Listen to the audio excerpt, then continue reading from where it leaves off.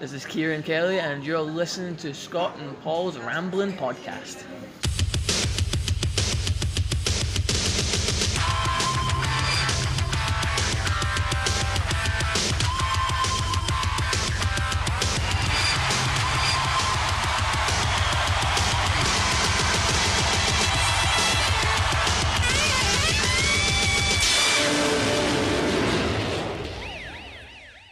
Welcome everyone to Scott and Paul's Rambling Podcast. Look, A bit delayed than usual. yeah, mostly Scott's fault. It's not. I'm not even going to get into that. I'm not even going to bite. It's a bit late, but I think that means we can bring a bigger episode because we've got more to talk about than we would have last time. Woohoo! Yeah, we haven't. It feels like ages ago since we did our Goldust retrospective, even though it wasn't really that long ago. It does feel like ages ago, but it was a good show. It was a good show. One of the weirdly easiest episodes to edit. Yeah. Yeah. I actually didn't. When I thought about it, I didn't actually have that much to add in, other than the occasional bit of music, like added in some of his theme songs at different points in, and of course with his iconic "Shattered Dreams" theme song. Yeah. And we'll be talking about Dustin a bit later on. But first off, Paul, how are you? I'm fantabulous, man. Fantabulous. I've recently restarted my accumulation of my wrestling collection and got some doozies for my collection this week. Mm-hmm. I got King of the Ring 1994. Nice. Bitchin'. I got King of the Ring 1993. Mhm. Bitchin'. And I got WrestleMania 9. Possibly not one of the best WrestleManias in the planet. Yeah, I was gonna say not so bitchin'. Not the worst one though. What would Not you the say? worst. What would you say is the worst? Honestly, I would say that apart from the main event, 12 ain't that good. I've heard like some people say that for like certain after a certain age they go between either 9 or 11. That's the worst.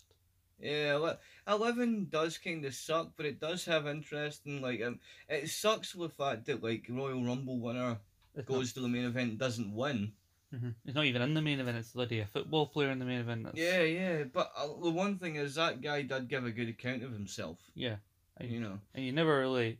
It's often forgotten. Like they always mention we had a footballing event. Nobody thinks Bam Bam Bigelow is a WrestleMania main eventer. Yeah, it's nuts Often like gets that. forgotten. Poor Bam Bam gets the main event and people forget about it. Yeah.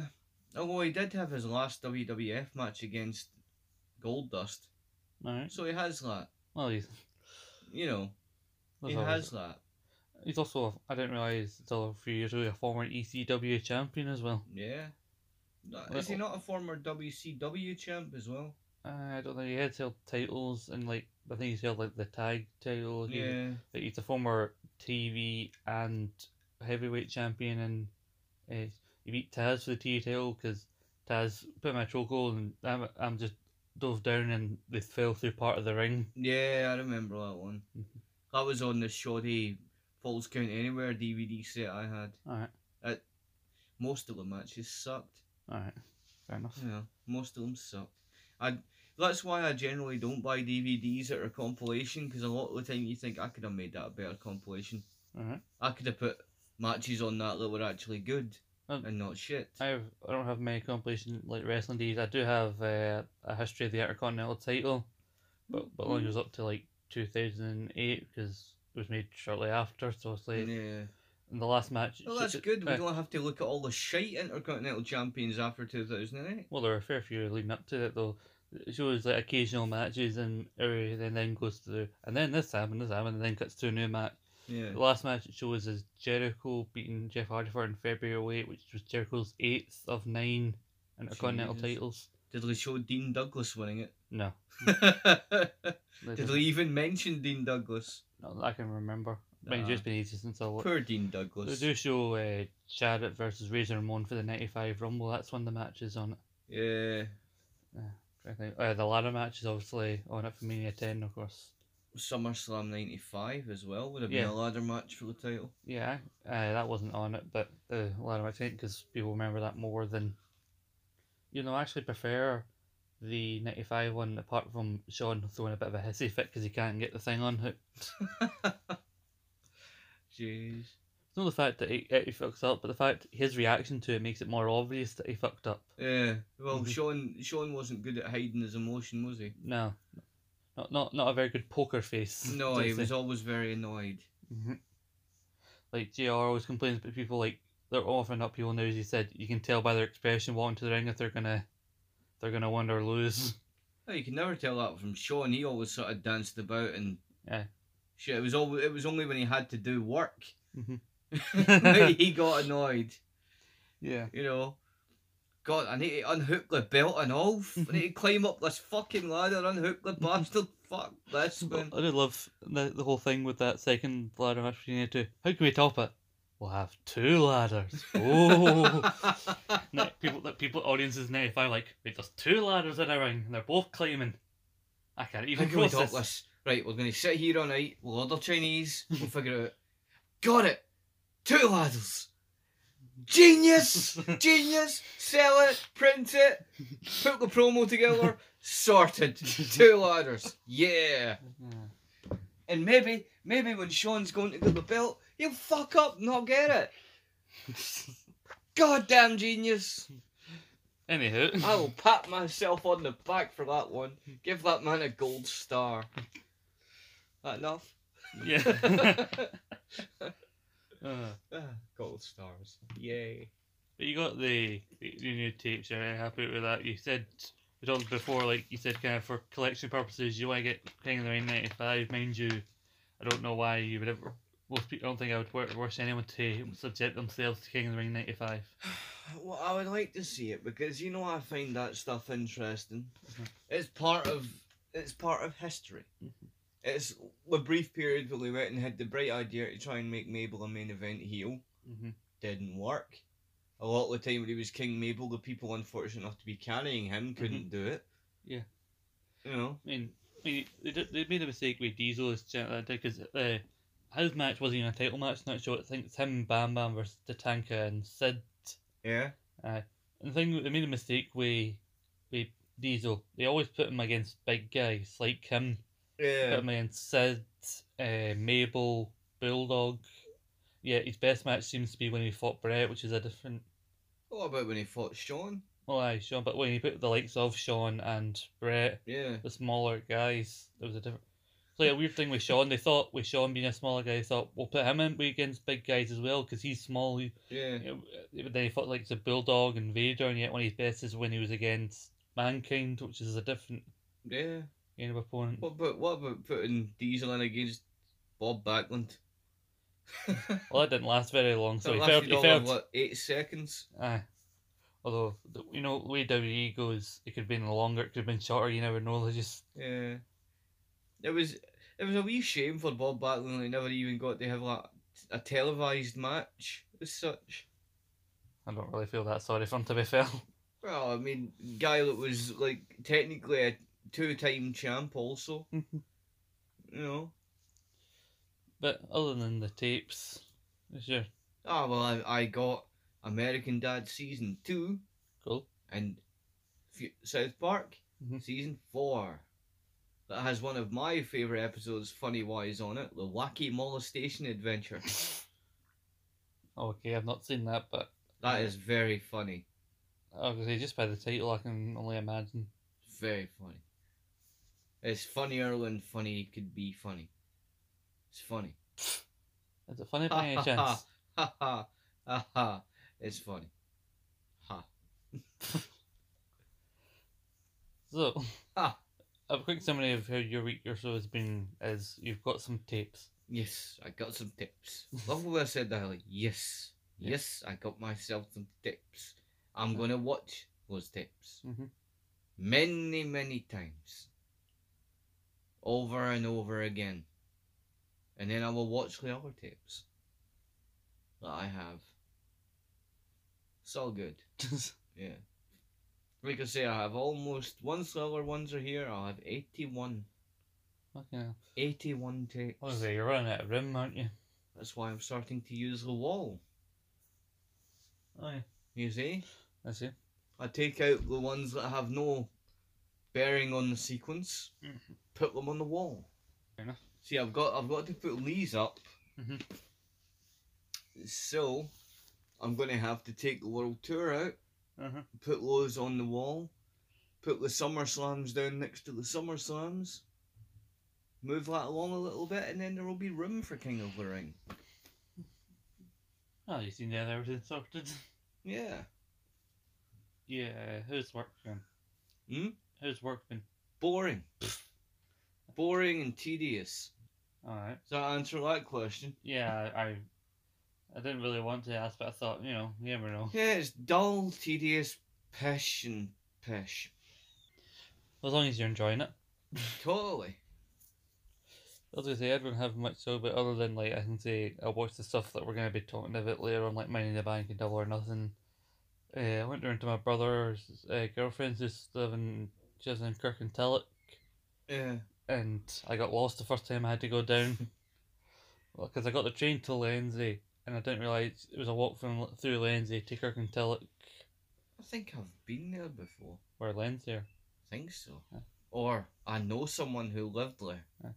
One of the I can't remember. I may have been drunk. See, there's a wrestler in Source called Sean Walker. He's a white man, but he talks all streetwise and thinks he's from the hood. That's his whole gimmick, and he's from. And He's he's a from. white man, is he? Yes, he thinks he's black. And the whole thing with Sugar Dunkton, an actual black wrestler, came over. He dragged Sean over to him like, see, you're white. You are not.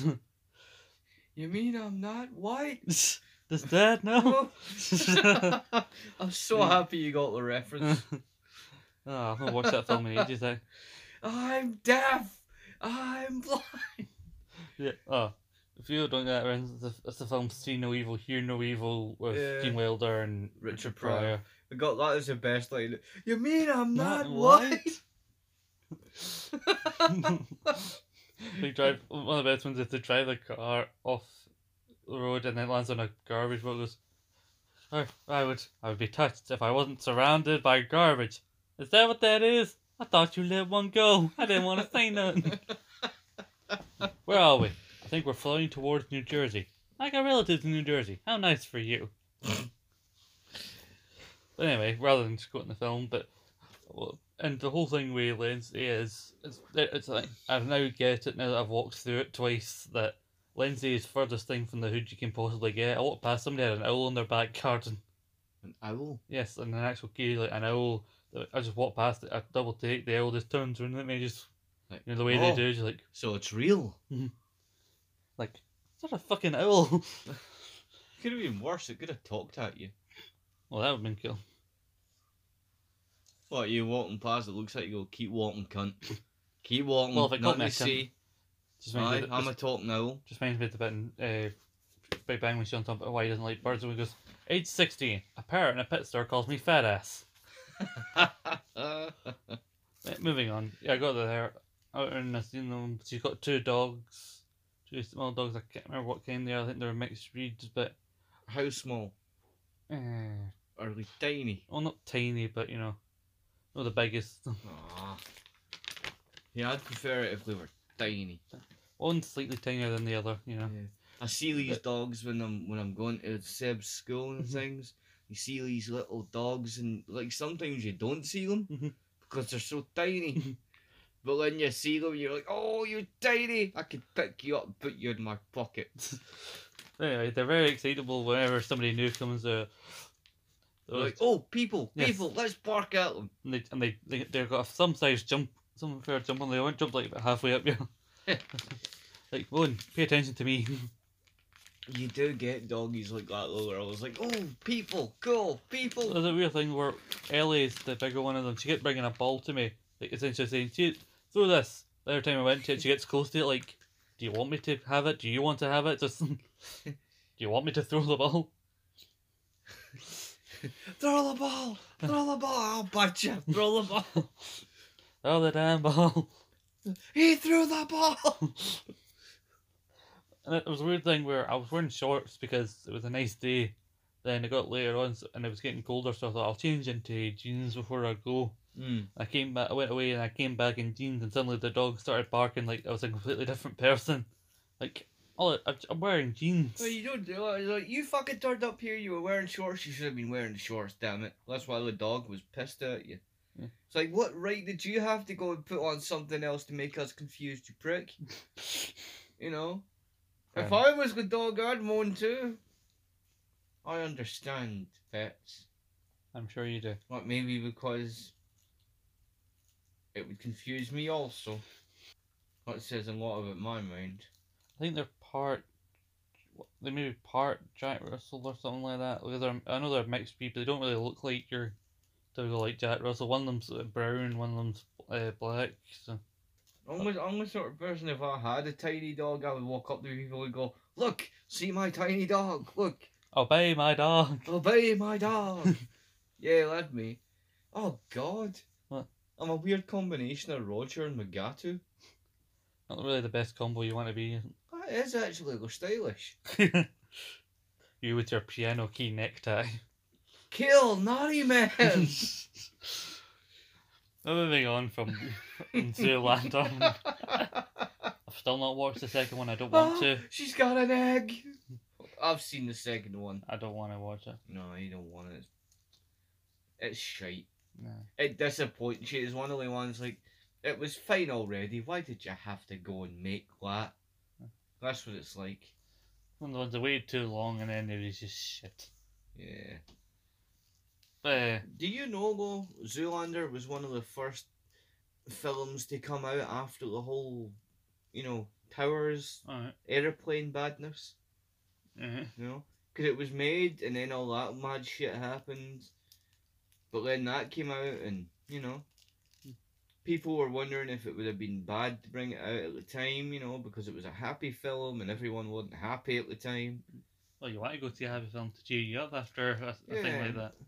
Like, I mean, there was the film Donnie Darko. It came out a month after all that, and Did it? and there's a plane crash thing in that. So I did not know Donnie Darko came out that. a month after, Eh. Yeah. Huh. and also there's I a thought Donnie Darko was a late 90s film. Too. no, it's like 2001. Huh. But there's a plane crash, but in that film, so obviously Yeah, that really hindered it, and also they had to stop airing an advert for Spider-Man that was filmed prior to this, where Spider-Man stopped some thieves in a helicopter by making a web between the two towers and trapping them in it. Ah. Which on paper is a cool, Yeah. it's a cool concept, but also they had to be pulled because, I think a lot of films around about that time were modified or, as you say, pulled like because of that. like Friends is obviously filmed in New York. Yeah, yeah. Now the in like 2001 is remember the season where Chandler and Monica are officially married. So, but then they're going on their honeymoon, and apparently Chandler is getting obviously his humour is getting him into trouble with the security people. And Chandler's humour gets him into trouble with everyone. I think there was maybe a bit where he joked like, I'm not that like it's not like I'm essentially made a joke like Well, not a terrorist. I'm not like I'm trying to blow up the plane or anything. But apparently, in the context of the show, it was quite funny. Yeah, but in the context of what had just by gone the time, by the time they were a bit early the episode, they had to cut that scene out because it's sort of like, ooh, bad timing, man. yeah. So, do you want to start with Fraser and then go into the wrestling, or do you want to maybe use Fraser to break up the wrestling bit in the middle? No, I say we go for the Fraser because I think we've got a lot to cover with the wrestling. Yeah, we So talked about quite a bit of that so far, anyway. Yeah. With just talking about random tapes and shit.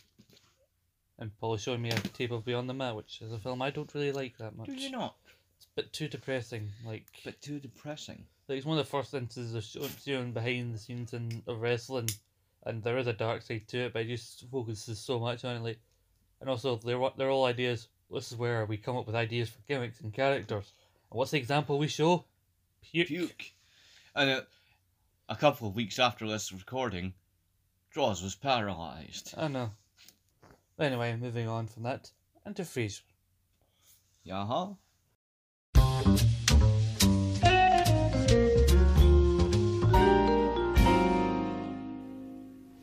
And now we are on season 3, episode 3. Martin does it his way. Episode which thankfully does not feature Kate, unlike the next one. Do you know, just before we get into this review, but Frasier related. I have gorged upon season 3 as much as I can, right? Because I watched up until where Martin Does It His Way episode, which we're about to review. Yeah. But I also watched, I watched all the episodes with Kate. Yes. I don't get why you hate her. I value your opinion and shit, and you're more than right to have, but I don't get it. I've heard your opinions on other aspects of Frasier and multiplications that I don't always agree with. Totally, but this is the instance now where I'm going. Yes, but no, now you're sitting on the moral high horse Well, here. I don't. Why do you hate the poor woman? Just And I watched for that bloody thing you mentioned. What? Her stuttery acting. Mhm. I seen no stuttery acting. Well, it wasn't me that said it. It was Kelsey Grammer that said. I didn't say she could, but just used what it was hard for her to adjust to the constant script changes. 'Cause- Yeah, I mean, correct me if I'm wrong if it's in this episode Mhm. that we're about to review, but the scene with Niles Uh-huh. looking for the Japanese Nitsuki exhibit. No, that's a different. That's the next episode. Yeah, and he says something and she's like, "Watch your mouth." Oh, you speak Japanese? Well, I will leave and be one with my shame. Well, it doesn't help the fact that the woman who plays her is not a very good actress, in my opinion. Her delivery on certain lines does not sound human. As I've mentioned on a couple of occasions, and just also as we get into, it's more so her last couple of episodes. It's just so her and Frasier together are just so like there's the odd bit of chemistry, just a tiny bit I see, Tiny bit. and then it's all gone. Just they're constantly trying to find reasons to bring the two together so we can eventually say, oh, but then they might get together. Like, I Yeah, am but can we not have one some- of those people for whom antiquing. Mhm. I like that bit. yeah, but like, I just don't know why But- they need to just her. I get the story they're trying to do. Just her for it is not right in my. But she's An- not in this episode. That's my. Anywho, So you're the one who try and move on. You're the one who brought her up in the first place. just in the You context of got me the triggered. season. Oh, fuck off with that triggered pitch, man. See if anyone ever actually came up to me and said, "Oh, you triggered me," I'd kick them right in the fucking stones. I know. I only said it to annoy you. I hate people. She's a person. Yeah, but she is an actress. She is Actor- a character. Yes, I'm not really fond of the person playing her either. So Do you? actors are people too. Do you know this woman? No. Then you can't hate her. Do you know most of the people that you see on TV that you hate? I know them all. I know enough. I know what I want to know. Anyway, I know where they all live. I really hope you do not. I don't. Anyway, we'll start the episode. It's in the booth, believe it or not. You're shitting me. Really?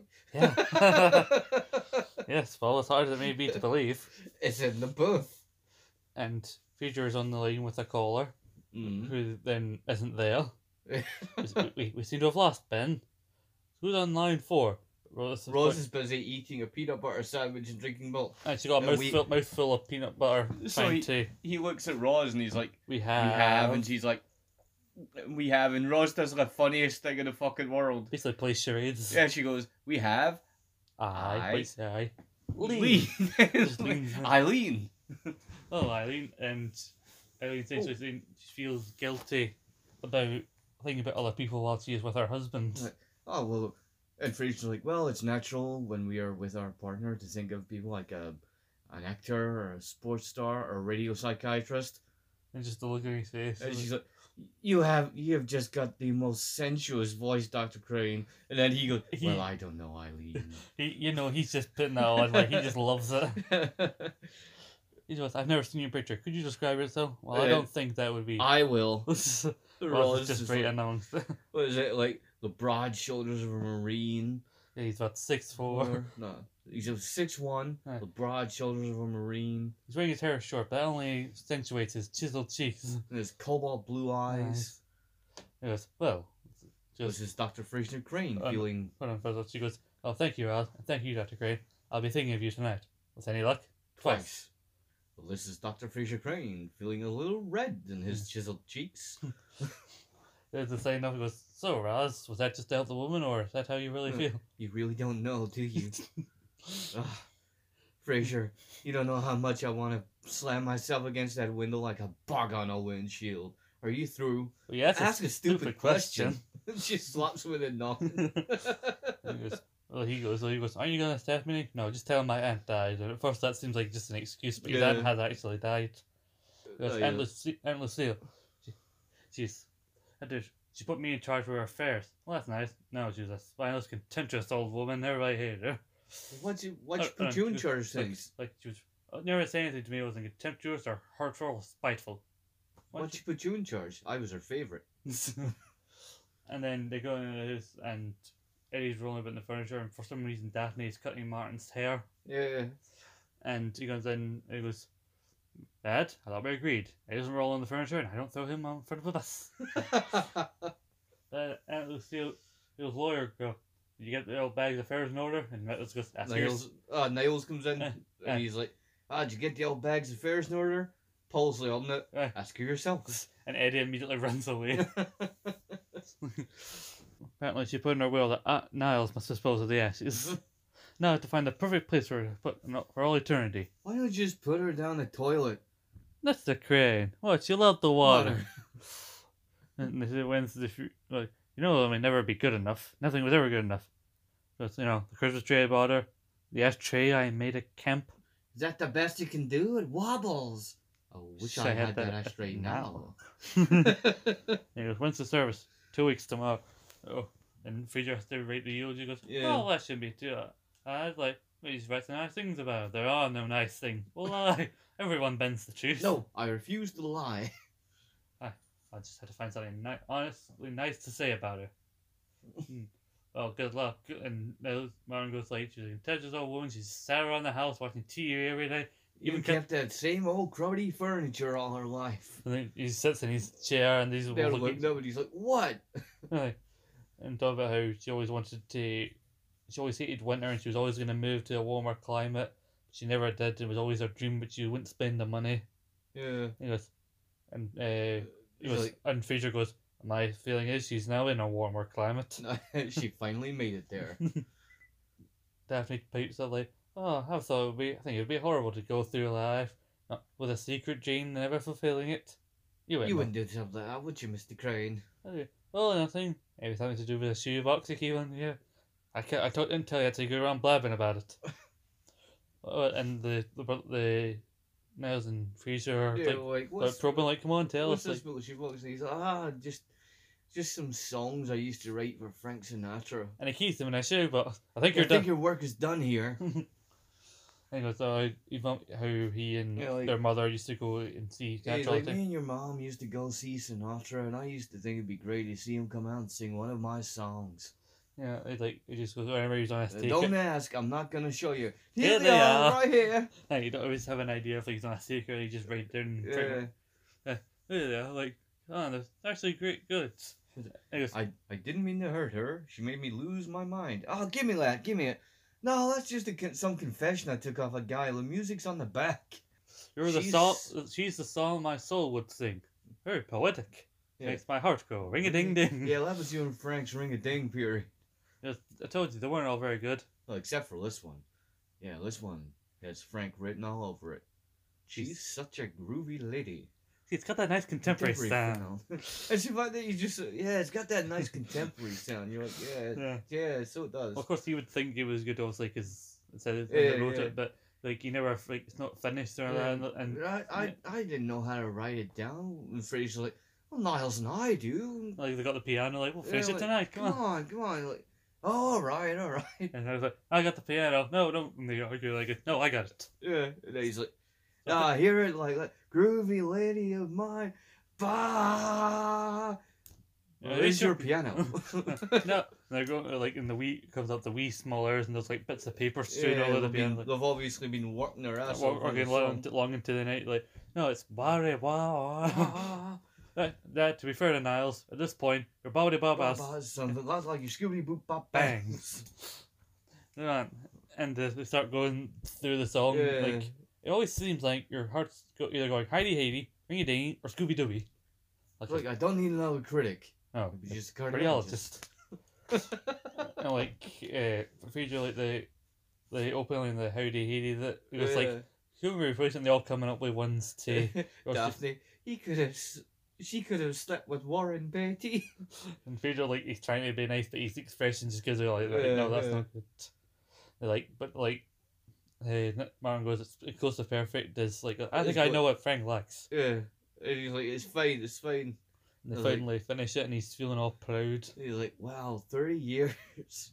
No, and then what he plans on finally sending it to him. Yeah, and he seems pretty chuffed and does the whole cardigan over the shoulder thing as opposed to the jacket, but cardigan and singing away to it. He's quite happy. And he's singing the song to us as he's leaving. And then it cuts to Fraser. This is now 2 weeks later. He's still struggling with that. Still trying to write something nice about Aunt Louise. Aye. I was hoping maybe one of I think I've been calling her Aunt Lucille or something like that earlier. yeah, but Sorry. he's sitting there looking through photo albums and shit, and Martin comes in and he's like, still working on that eulogy, huh? I'm still working on the first sentence. I was hoping some of these pictures would help. I got it. We all loved Aunt Lucille, even if the camera didn't. Is it Lucille or Louise? Louise, whatever. You've got me saying Lucille now, but we all loved Aunt Louise, even if the camera didn't. Yeah, I think it's Louise. Yeah. And Daphne goes, "You've been working on it for 2 weeks. Maybe it's time to start bending the truth a little. Come on, isn't there anything you can say about it? Even a little cute saying? I don't think her saying stop crying or get something to cry about, I don't think that counts. which just reminds me back. And I used to always say like, if he hit you like, well, no, visually, but just give you like a wee. In the back of you like, what was that for? You say nothing. See what you get for something. I used to get that one. See what you get for something, you prick. You know. Like, just makes me the Billy Connolly routine. He's a bit weird for you. Like, I'll take my hand off your face, my boy. I didn't mind taking it off. I was putting on at high speed. I didn't care for. I'll make you smile on the other side of your face. What are you gonna do? Slash me? Can I go on my bike? Bike? I'll give you a bike. I've got a bike. Hey, we're getting off topic here, look. Billy Connolly. Anyway.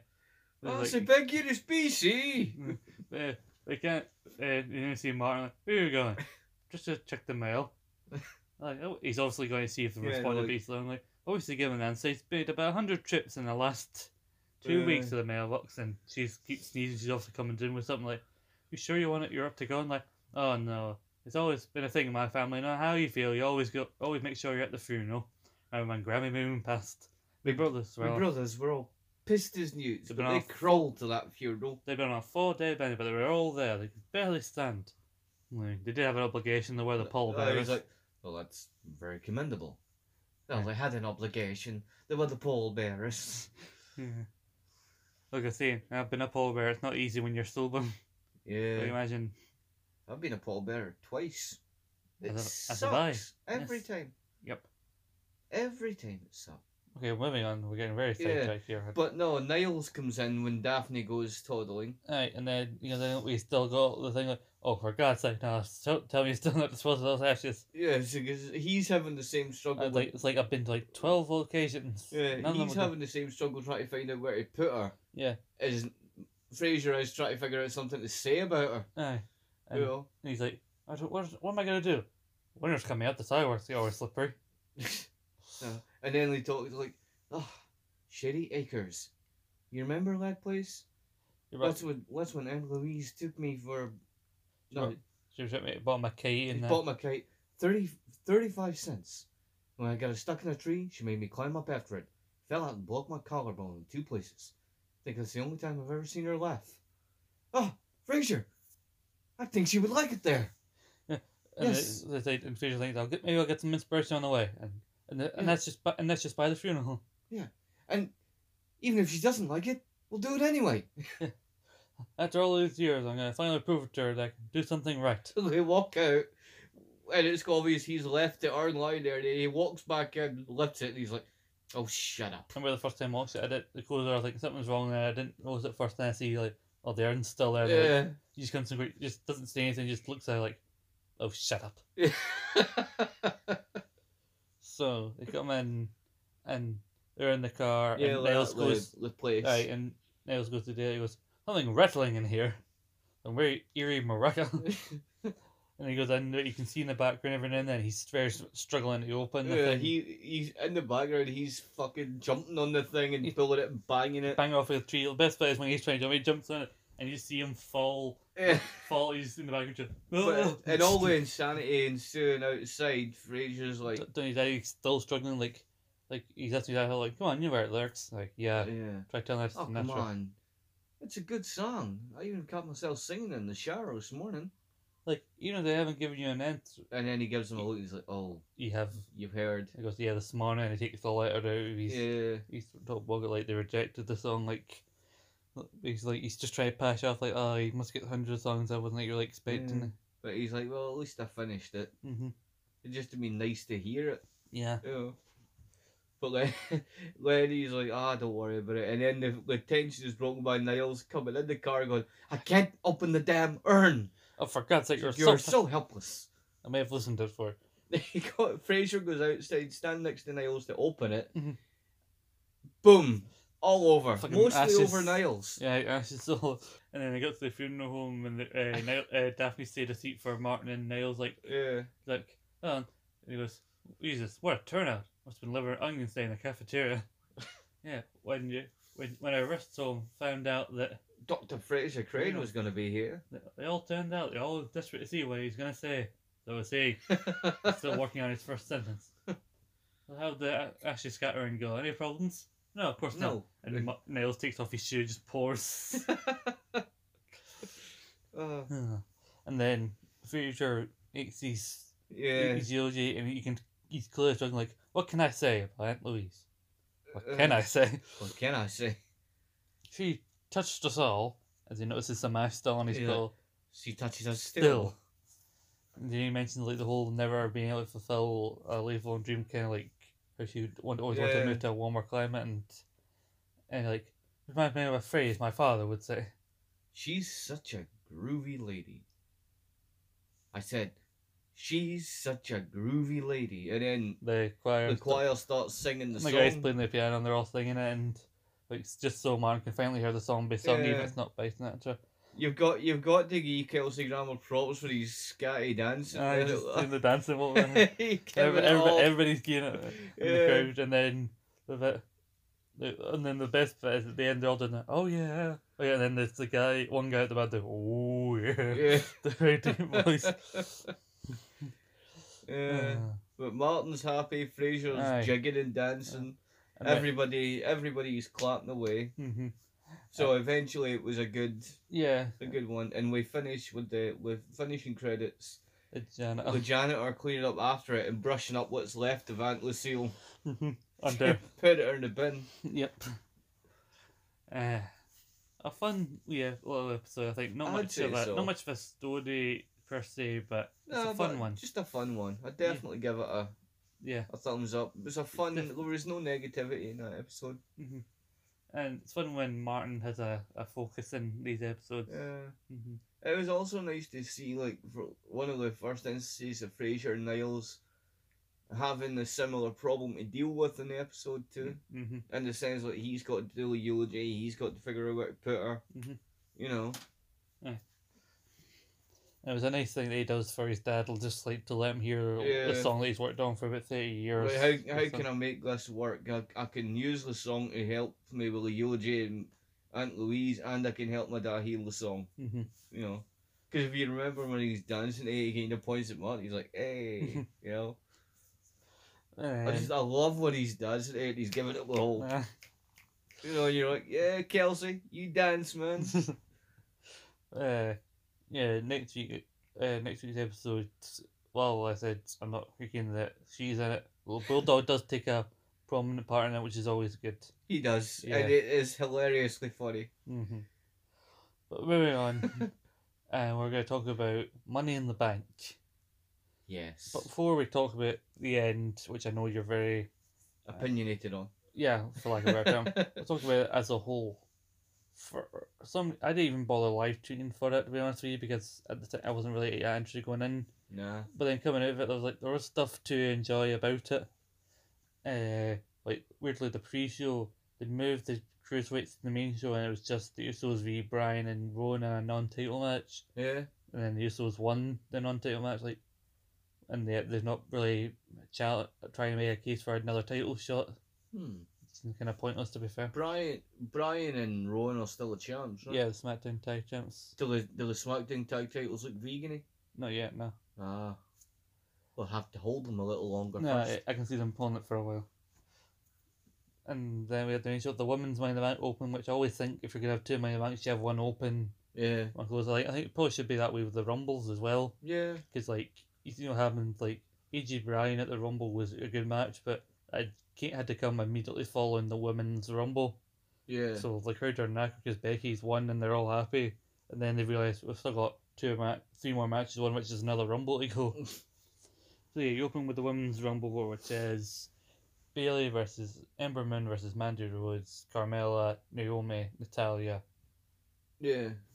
And there's a really good match. Like, I think I still prefer last year's Money in the Bank, the 2018 one, because it felt like they were going more all out in that one. But they do. Dana Brooke, she was in this one as well. Yeah, that's But anyway, there you go. There were some good spots. Like, there's two women with a ladder on one side of Naomi and two on the other side, and they go kind of wedge in between, and she kind of does a split thing to avoid them, which was pretty cool.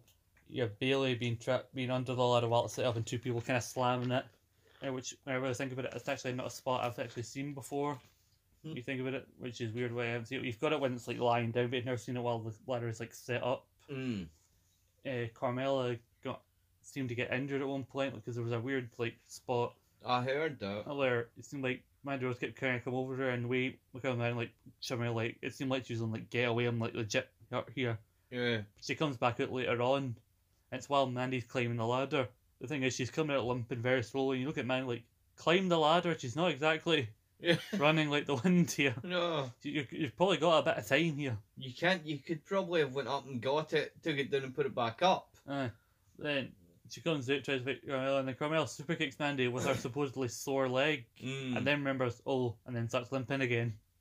The spot that night of that match has to be there's a ladder set on the outside of the ring, very close to the ring, and you see Natalia's in the ring, and then Ember climbs up the ladder and jumps from that ladder into the ring and hits the Eclipse. Nice. Which was a really good spot. And you've seen the ladder set up, like, you know someone's coming out of that, and Ember was probably the most likely one. There was this one spot, Mandy's been taken out, but Sonya Deville comes in to help her. She's not officially part of that, but it's just a thing where she puts Mandy on her back and starts carrying her up the ladder to try and help her, which I thought was quite cool. I've seen some people actually down on that idea about her Melon, but it's not exactly a James Ellsworth kind of thing. Like, she's also a woman. She's our tag partner. Yeah. Like, that's why. What's the point in your tag partner being there if they can't help you win a match? True. And that was the kind of thing. Well, as much as I get why people don't like the Ellsworth thing, like Ellsworth's whole purpose was he was to help Carmella win things. Yeah. Anyway. He was her lackey. And when he outserved his usefulness, she got rid of him. Yeah. He outserved his usefulness long ago, though. Yeah. But let's say about him the better. But anyway, Mandy's got Sonya, and Mandy's trying to reach out for it. She's still a bit dazed. Yeah. And then up the other side, Bayley just runs up the other side and just looks at him like, hello, just shoves them. And then Bayley takes in the case. Bayley won back. And weirdly, the crowd seem more behind Bayley than they've had in a long time in her promo. She got a decent enough promo after following her win. Yeah. And so I'm quite hopeful for Bayley going forward, because especially after what happened later on, but I'll get to that. Yeah. With Samoa Joe versus Rey Mysterio. And the match that went on ended very quickly with Joe getting his nose busted open and Rey pinning him with a roll up, even though Joe's shoulders were up. And now it seems like Rey may have a legit injury, which means he has to give up the belt, which makes that completely pointless. How's he injured himself now? I don't know. I think he has a shoulder issue. Silly dick. I think he's been dealing with that for a while. I think that's why apparently the Mania match was so short as well. So that happened. There was a weird night for referees, because there was a thing in the cage match between Shane and Miz where Shane was in, I think, a submission, and he grabbed the rope, but the ref said no rope breaks. Yeah. And then Miz hit a skull versus alley on a chair on Shane, and then Shane broke the pin up by putting his foot on the rope. And then even the commentator was saying, like, no, you can't do that. The crowd were chatting bullshit and you fucked up to the ref. Yeah. I try to justify it in that there's no rope breaks for submission because you have the 5 count and then that leads to a DQ if you don't break it. Whereas putting your foot on for a rope doesn't cause a DQ. That's why I tried to justify it. I don't know if that's even remotely actually could be. Well, rambling. at least you're trying to come up with. Aye, I shouldn't have to work that hard to figure it out. It shouldn't really be that confusing. No, it really shouldn't be that confusing. But And then at least you're kind of one of these people that tries to give the benefit of the doubt yeah, when it it comes was to cool. it. But there was like Miz suplexes Shane when he tried to climb out. Like because Shane obviously from the get go when the bell rang as a heel should do in a cage immediately tries to get up and he moves with some speed as well when he tried. Because I never get when a face tries to win a cage match by escaping. Yeah. Sure, the whole thing is the heel tries to escape because he's locked in here with the good guy who's finally getting his hands on him. We can throw him about the cage like Miz was doing to him.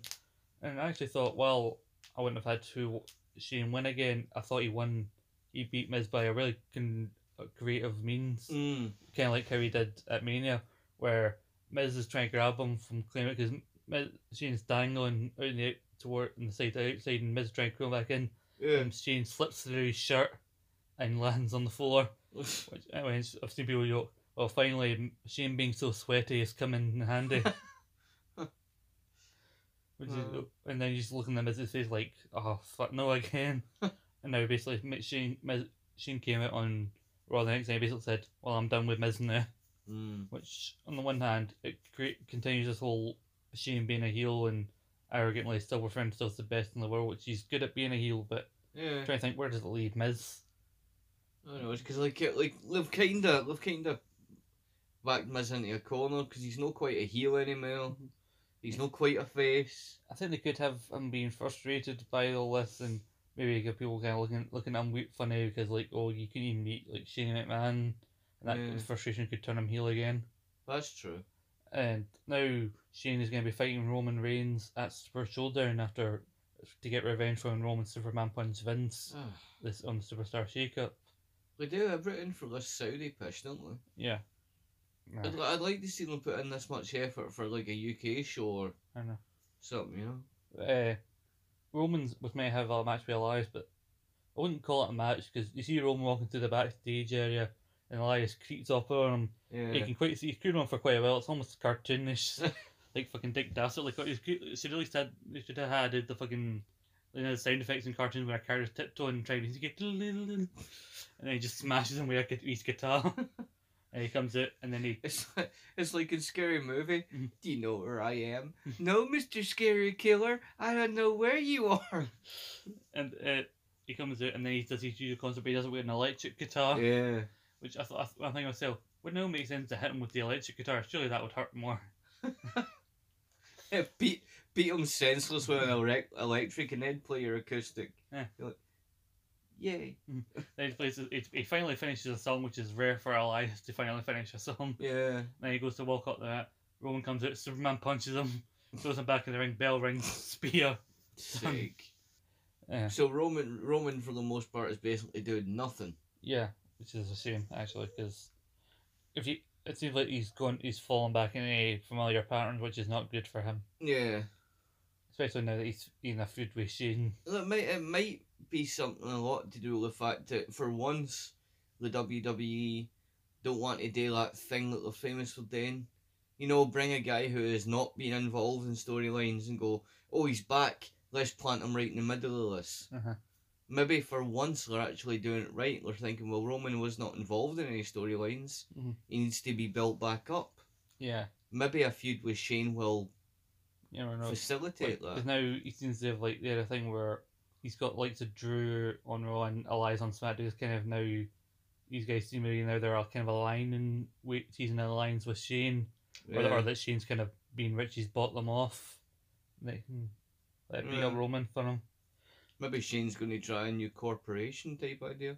Well, it's better than the weird like thing where every now and then, oh, Baron Corbin and Drew and Bobby Lashley are a thing. Now they're not. Now they are a team. Now they're tagging like. Because they did Bobby Lashley and Baron Corbin as far away from Drew as possible. Because they did a thing, they acknowledge that Corbin and Drew have a history, but then basically they try to say, Drew basically called Corbin out in the Raw before, like, you cost me an opportunity to fight for the Universal title, like, we're pretty Yeah. much done here. And then they teamed a lot in the men's Money in the Bank later on. And I'll just mention this quick spot where after like helping they put I think it's Ali through a table, Drew gets tossed over the barricade by Corbin, Yeah. and later on Corbin's on the other side. And you see Drew in the far corner of the screen. Baron turns around and he gets Claymore for his troubles. Anyway, Becky had her 2 matches. She beat Lacey Evans, and there was another weird ref moment where Lacey had the shoulders down in a roll up, but the ref didn't count it. And it Yeah. just moves to the other side and then goes to start counting, and then Becky counters into a disarmer God. and retains over Lacey. And then it seems like, oh yeah, Becky's going to come back out later for her match with Charlotte. But then as she's walking up the ramp, Charlotte comes out all smiling, all fresh, like, no, you're having it right now. I'm like, no, kayfabe, you mean your woman who holds both your women's titles is not informed of her matches? Very shoddy on your part. So she seemed to be doing fine, and Charlotte goes for the natural selection off the apron, but Becky holds onto the rope, so it causes Yeah. Charlotte to go flying to the outside. So she rolls in, and while the refs distracted with Charlotte, Lacey Evans comes back, hits her with a women's right, which is basically a punch. Aye. And then She came out and she punched her in and, the a bit, face. and Becky's day, she tries to roll up Charlotte. Charlotte kicks it, and Charlotte hits her with a boot, Mm. and Charlotte pins her for the SmackDown Women's title. So then Becky, annoyed that Lacey basically cost her one of her belts, goes after Lacey, and then Charlotte helps her, so it's a 2-on-1. The crowd start chanting for Bayley. Mm. Bayley comes out, and then Charlotte dives at Bayley. Bayley moves away, so Charlotte knocks herself out by hitting off the turnbuckle, and Becky Bayley decides, fuck it, cashes in, it's an elbow drop, Yeah. and Bayley wins the SmackDown Women's title, which, and the crowd were actually chanting like, yes, do it, like, cash in. Yeah. They wanted to see her commit, like, so, and then Bayley says she cut her promo on SmackDown, like, and just saying, like, I'm a champ now, I'm just saying no more hugs. Like, not a complete character change, but it is a step in the right direction for her, booking Yeah. wise. And hopefully this title win is better than our last. Yeah. Our last one didn't last very long. Yeah, because you got her and Charlotte, and you got Ember Moon on SmackDown, and Mandy Rose that can feud to her, like, Well, I'm glad you didn't mention the other one, who threw a strop and walked away. oh, yeah. You know, she who shall remain nameless. Anyway. Because she really handled that situation well. Seth and AJ, I believe, were next. This was almost match of the night for me. I think the men's Mind the Back match for some of the spots in it topped Yeah. it. It was one of the best counters, like almost. I think it's up there with the curb stomp being carried into the RKO. With he goes for the curb stomp, and AJ catches him into the position for a Styles clash. Jesus. And it just came out of nowhere, and he hit it, and like we thought, is that it? No, he kicks out. I'm trying to think, how did Seth win it? But I can't remember. I think he basically won with the curb stomp. I can't remember the sequence of events that led to it. But he won it. You know how he does the Falcon Arrow and then he does the suplex and then gets back into the Falcon Arrow. He did a version where it was kind of a reverse suplex and then lifts him up into A and just drops him down. Basically a Pretty reverse cool. version of that move. Yeah, it was really cool. And at the end of the match, Ron's on the turnbuckle holding the belt up. AJ goes to walk away. He looks back. He comes back in the ring. He's like, "Oh, is he gonna turn on him?" And they just like we shake hands. Yeah. So the tease the heel turn from AJ, then like nah.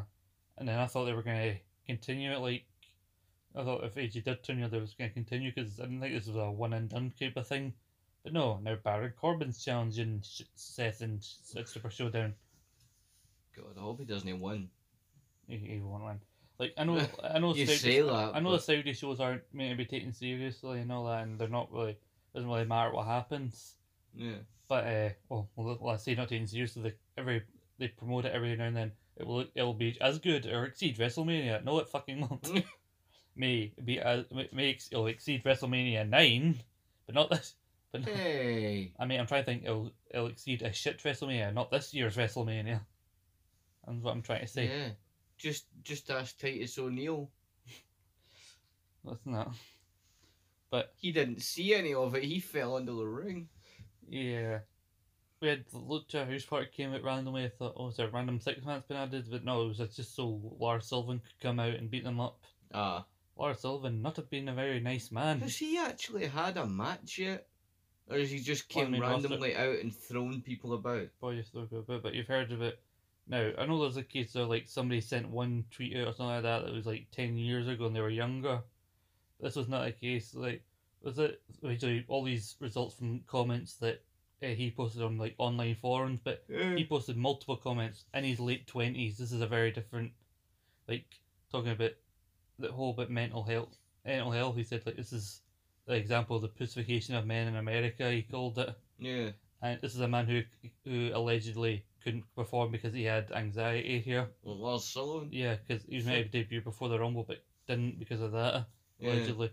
Because he was meant to debut before the Rumble, take out Cena and lead to a big push, and he would fight Cena at Mania. Yeah. That never happened. He says a bit really bad things. He talked about black people complaining about slavery trying to capitalise or something like that on something that happened to their grandparents or some shit like that. So needless to say, He's been a very bad man. He'll probably not get as much of a push as he's getting. The WWE are apparently aware of things, and like you've had people like Biggie and Kalisto tweeting about like acknowledging like we all know what he said. Yeah. Whereas on the other hand, you've had Titus Neal tweeting that like he has actually apologised to people. He does seem Titus Neal claim that Lars seems generally like he's trying to move on and Trying to be a different person. better person. But then again, like he's mentioned, he had some comments about like minorities, and Kalisto acknowledges that he heard these things, and now they have a segment where he beats up 3 Mexican men. One of them is Kalisto, and then but he headbutts like Kalisto or something like that, and he gets cut open. And then there's all these rumors. I think this is just a rumor, but someone said, Kalisto put a blade or something in his mask to cut Lars open. Like, I don't think that's something Kalisto would give that much forethought to. No. Does Kalisto seem like the kind of guy who wants to cut someone open? No. Nah. Anyway, yeah. So it's weird to see where Lars will go, because like they said, I was sent him to sensitivity training and we fined him $100,000, but we'll still have him featured on a pay-per-view. Obviously, as I mentioned about the WWE title before, but Dolph Ziggler returning to challenge Kofi, and obviously he retained against Owens. And there's a weird thing where it was a decent match. Owens took off Kofi's shoes at one point. I don't know why. Because he could. He won, and he had the men's Money in the Bank. Yep. There was a lot of good spots. Poor Finn Balor's back, by the way. Did they get hurt? Because like he had the ladder, but then the bridge from the ladder to the rope, and Andrade had a sunset flip bomb onto Finn onto that. The thing is, the ladder starts to give way just before Finn, and it's on the rope, so he probably bounces off it. Oh, And then he gets slammed on the ladder while it's set up on its side as well. Jesus. So not a good night for him. And then So he was hurt. gets slammed on the ladder at one point, just flat out, and then Drew gets Andrade in that reverse Alabama slam position and slams him on Andrade onto Finn. God. You had Andrade getting hit with a Spanish fly by Ali off a ladder. Ricochet had some good spots. Ricochet did a thing where he went for a suicide dive, and the Baron Corbin caught him into the deep six. It's quite cool. Randy Orton basically basically did his best to avoid getting into dangerous spots occasionally every now and then, just picking someone up and slamming them across the table as he does. But I think the best spot involves Drew and Ricochet, where there was a ladder set between the apron and the announce table. And Drew grabs Ricochet with one hand and just launches him through the ladder. And it comes into Ali as the last guy remaining. Aye. Yeah, he's on the ladder, and Sami Zayn was meant to be involved in this because he beat Braun Strowman in a false count error match thanks to Drew and Drew and Corbin. So he took his place, and then he's found hanging upside down, but taking it backstage, and he knows Braun Strowman's in the building, and Triple H is like, "You didn't have to do that to Sam. I'm gonna have to ask you to leave. Like, I didn't do anything." And then you see that Ali's on the ladder, like, and then Brock Lesnar's music hits. Ugh. Brock moves faster than I've ever seen him move. Yeah. Throws Ali off the ladder and unhooks the briefcase. And I've heard talk that apparently some members of the Money in the Bank did not know he'd be there. Apparently, even up until parts early in the day, Ali was actually led to believe he was winning. Yeah. So I can't say I'm happy with the result. yeah, but like I said, I try to get it give stuff the benefit of the doubt and all that. Mm. Brock has been doing a thing where essentially he takes the piss out of the idea, like he knows people will hate this idea, but he keeps coming up with the Money in the Bank on his shoulder and moving a bit like it's a boombox, Mm. and like taking the piss. And now that's led to a lot of people taking wee clips of him doing that with the boombox and editing different music over the top of it. There's one him dancing to the Fresh Prince of Bel-Air, which is my favourite. Yeah. And I remember Jericho tweeted about it, essentially. Nice to see that young upstart Brock Lesnar winning the Money in the Bank match. This is why WWE's going to be on top for years. Do you think that Brock will cash that in? See, on the one hand, I pointed this out, like, when you really think about it, Brock is technically perfect for Money in the Bank when you think about it in that. Now, I know because he's never around, but because he's never around, you think if you're the champion, you might almost forget that he has the briefcase. Which means when he passes in, it's even more of a surprise. No, because he could turn up whenever. Whenever he wants. But The rumour was he was coming to Raw this week, and he was going to announce, "Oh, I'm cashing in at Super Showdown against Seth," and then Seth keeps telling him, like, cash it in now, like, come on, what are you scared of? And then Heyman keeps reading the thing, like, he basically reading the contract saying he has a year, and then Brock basically looks at him and starts hitting him with the paper, like, I've got a year, because he's been on 2 Raws in a row, which is rare. And like, usually Brock way of saying, like, what, you dragged me away from my home twice in consecutive weeks, and I've got a year to cash in. I could be sitting in my house doing nothing, essentially, is what he's saying. Yeah, he has a touch of a recluse, isn't he? Yeah, he does like living in the middle of nowhere. Like, apparently he had this farm with a lot of like land, and then he moved away from, and he moved again. Yeah. Because that wasn't private enough. He likes to be somewhere where his home is his castle and he can shoot things. Like, I remember Paul Heyman a few years ago in an interview said, like, his one phone is like halfway down a mile or so down his driveway. So he always tells me, like, if you're going to call me at this exact time, no, not a minute later, not a minute less, because if you don't call at this exact time, I won't be there. But, like, That's quite private. Apparently he stays in Canada a lot, actually. Does he? Like, I think he was announced as being from Canada in his last UFC fight. And, because Jericho joked, like, I heard Brock moved to Saskatchewan, which is weird. Nobody moves to Saskatchewan, people move away from there. So where is he announced from? Well, they still announced him, I think, from Minnesota. That's where he's originally born. Yeah. But, well, he's not announced as from being from America, because more often not, it's Heyman doing his big introduction. Brock Lesnar. So essentially, Lesnar's taking his briefcase and got him, like, I've got a year, essentially he's biding his time, like I said. I've got a year, I'm taking my case and I'm going home. Yeah. Gonna go have some cake. Because I won the case. And eat something that I've probably killed with my own hands. Because he's Brock Lesnar. Oh, he didn't kill it. He just ate it. Yeah. Anyway. You really think that man would take time to kill it? He'll kill it whilst he's eating it. So we have, also I think mentioned Dolph Ziggler He'll return. kill it by eating it. We had Dolph Ziggler return on SmackDown attacking Kofi, and it was a weird thing because Heyman came out on the stage with the briefcase. He's like, "Is it now?" Thinking is Brock gonna cash in now on Kofi? Yeah. Then Dolph came out and attacked him from behind, and What if Brock just gave us a total swerve and decided to cash in on one of the women's belts? I don't even know what I think about that. Or cash in on that 24/7 monstrosity? I remember the rumor before we went into that. Like, I think I could tell it was going to be something 24/7 or that related, given it was Foley. Did you not hear the crowd when that was pulled out I of the think they were bag? expecting the hardcore title to come back, but then this. All he did was boo. I think they should have called it, instead of the 24/7, they could have called it the WWE 24 title, because it would be named after there's a really good documentary series they're doing there called WWE 24, Yeah. and that would have made more sense. But before we talk about that, I'll say they were originally apparently there was heard a rumor before it said there was a rumor that it was going to be a Legends belt, and that's what was going to be on the line for Goldberg Taker. Yeah. But and like on the one hand, that would have been good that it kept the part-timers away from the main belts. Like old bastards that can't quit belt. And I kept joking about it because the idea of like it keeps them away from the main belts, and also I joked that means Kane can come back and win a title. Oh, Undertaker, if you win this match, you can get another new hip.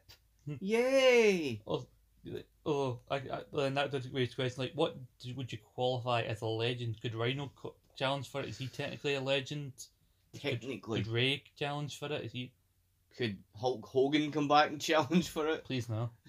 Well, you don't want to see him go. I like to see him fuck off, to be honest with you. I'd like to see you fuck off, Mr. Hogan. Fuck right off. But we have so Dolph came in and attacked Kofi. He did a thing where he put a chair around his neck and just threw him into the side of the announce table, which looked brutal. Yeah. And then he walked away. Dolph done this to Kofi. Yeah. They came out later on and he essentially, why did you do it? And he went, I sat at home and I watched Kofi get that opportunity in the chamber. Everyone was so behind him and he went on to WrestleMania and he won the title and it should have been me. Essentially, he feels like Kofi has what he should have had. Like, he wants the adulation, he wants to be the top guy. How many times has he won the title? Well, he's been a world champion twice. I don't know if you count the first reign, but you know. But he's been a world champion twice. But he's never really been taken seriously as the champion. Plus, he got injured in his second before he could go anywhere. Yeah, he got a concussion, didn't he? Yeah. Was that when he was running around with AJ and Big E? Yeah. Look, Dolph can complain all he wants. No one's ever going to forget that he was Kerwin White's caddy. Yeah. Or he was Nikki in the Spirit Squad. Yes. What is worse, Nikki in the Spirit Squad or Kerwin White's caddy? The caddy. Yeah. But mind you, fucking... Even Deacon Batista's better than that. Yeah. But, yeah. Even Deacon Batista beats that. But, Looks like even Gilbert beats that. okay.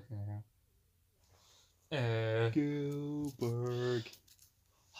So yeah, it'll be Dolphy, Kofi at Super Showdown, and I said to you before we started recording, do you think it's a case of the series wanted Sean back but they couldn't get Sean, so I thought, like when they had that sumo guy and pretend he was Yokozuna, like, Yeah. look, miraculously, Sean's gotten 20 years younger and he's growing his hair back. Yes, and he can move again. He doesn't have a bad back.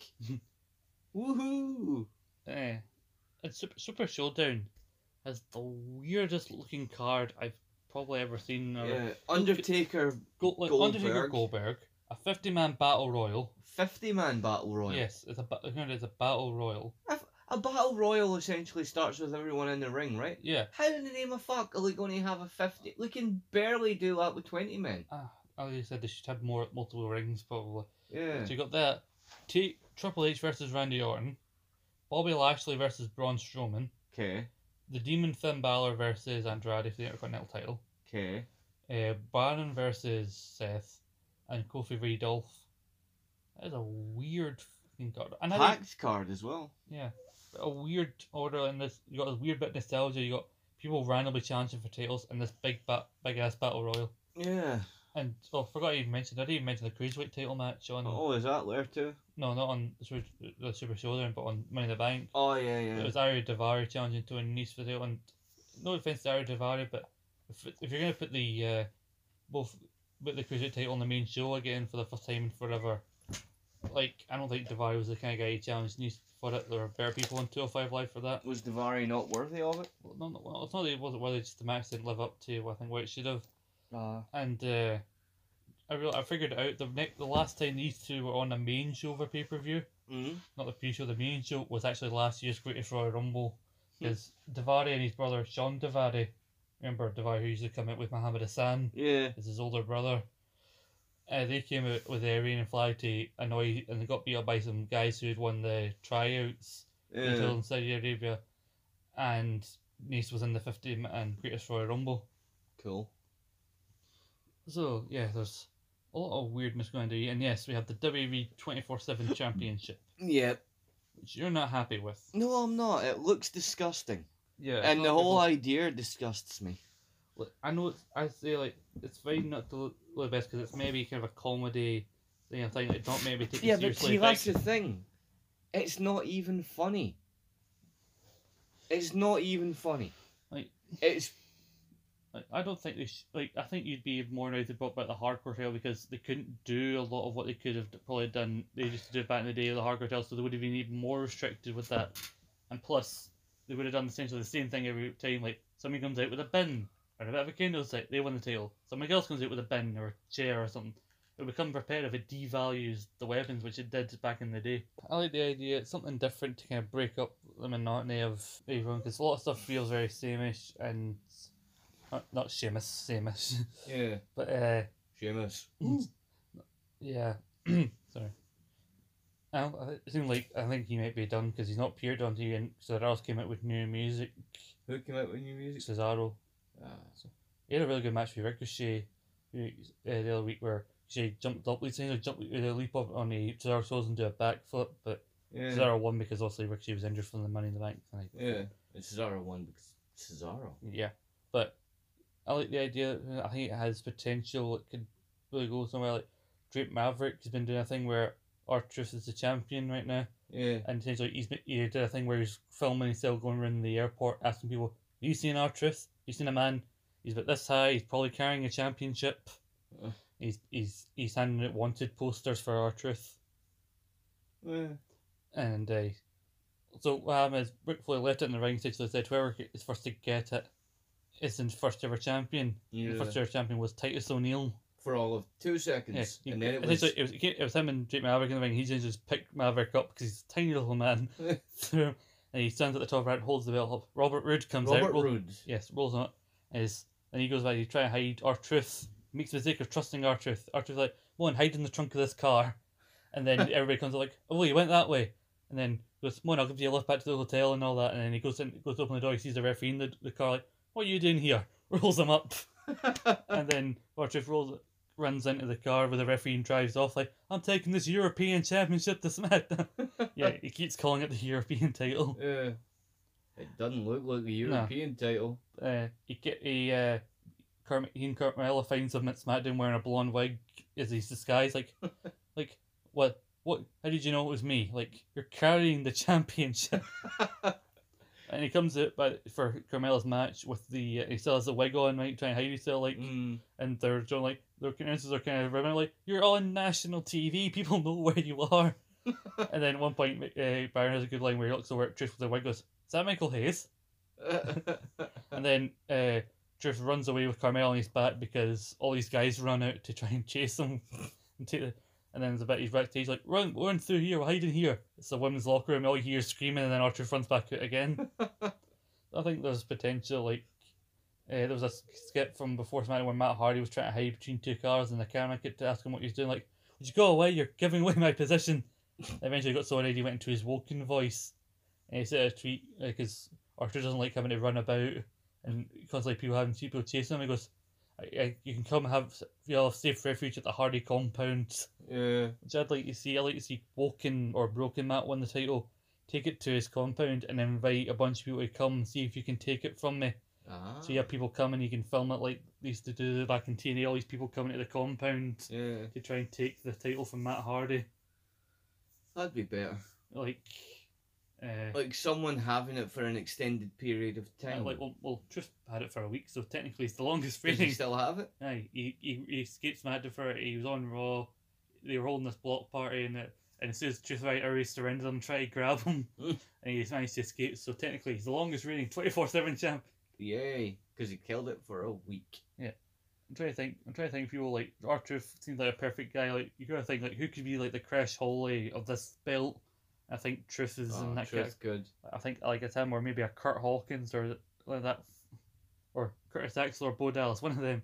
Because they came close to taking it from the SmackDown, but they couldn't decide who was going to get the pin. Kind of like how when the Headbangers, the Main Street Posse would try and fight, Yeah. but they couldn't decide which one of them was going to God, you remember when the Headbangers were chasing Crash Holly through a fun zone? Mm-hmm. The ball pit and all that shit? Yeah. It was fun. Like, I remember, I think it was Richard was talking about the thing at the Fun Time USA. I think he said the cameraman, it was his idea. Yeah. The cameraman to follow Crash in the slide. But on a more serious note, Mhm. in regards to wrestling in the past fortnight or so, Yeah. when will he make his in-ring return, do you think? Yeah. Mr. Wyatt.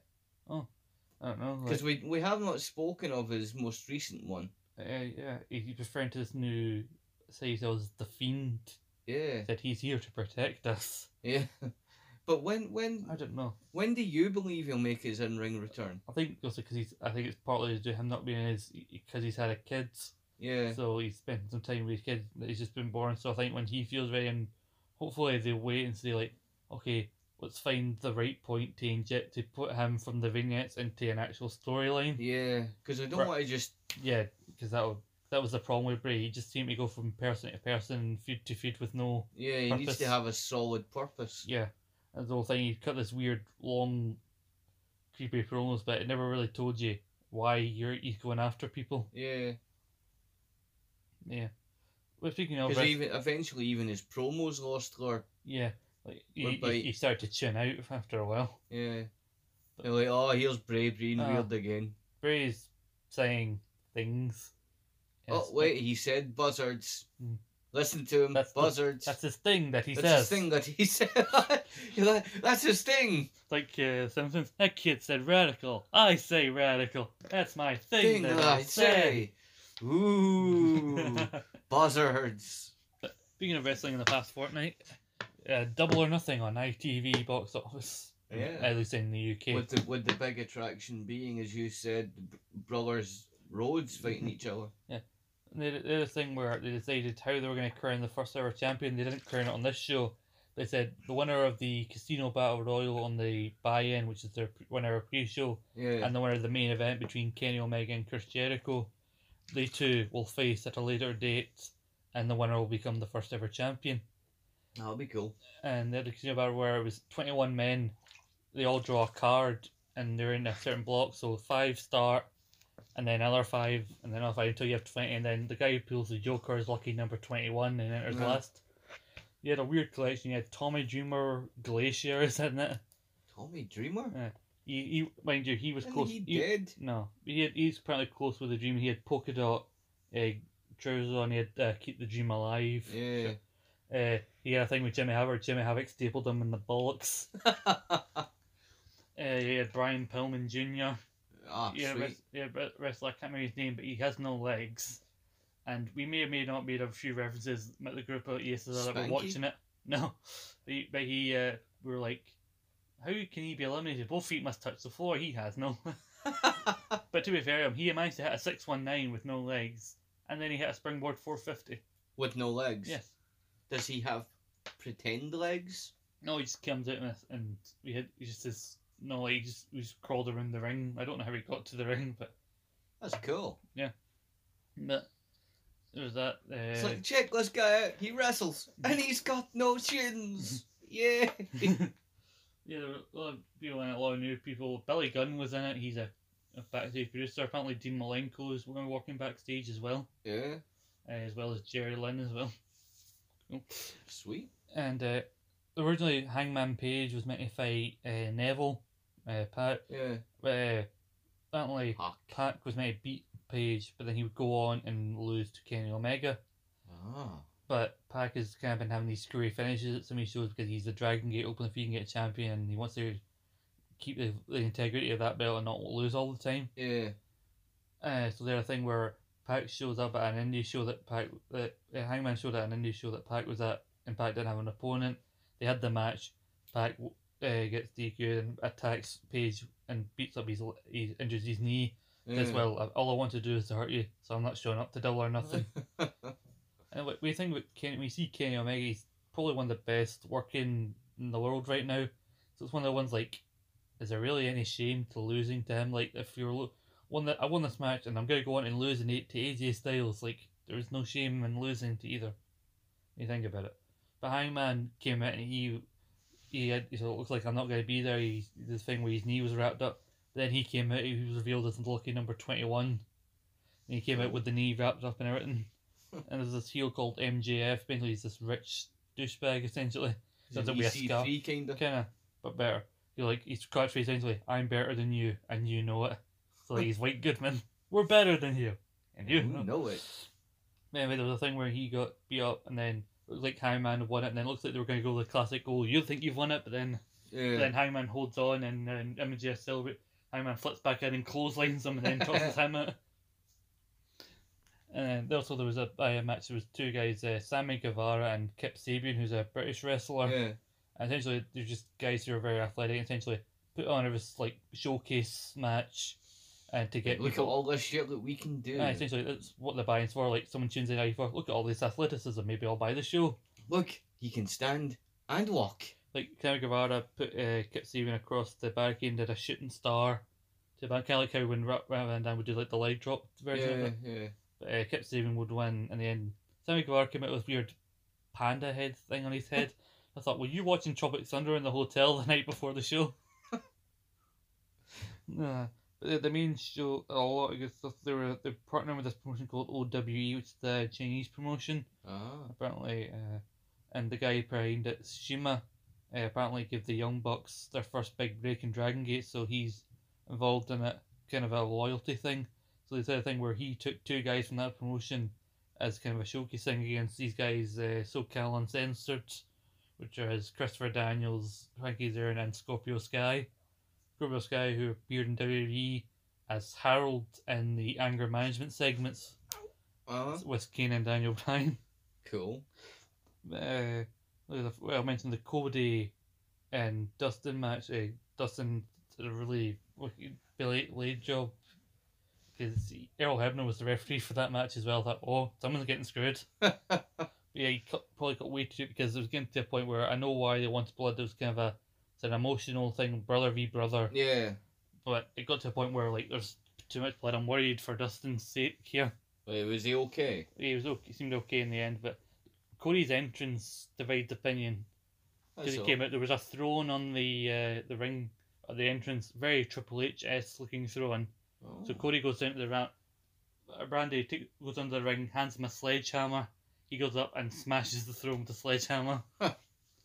Which kind of thing where there might be kind of this alternative, like kind of acknowledging and taking shots at WWE is not really something I don't know if he should do, but. Well, maybe it's taking a shot at Triple H particularly. Yeah. Because Cody essentially said, like, I'm fine, I'm not going back, and I know that, so this is basically me burning my bridges, because I'm fine here.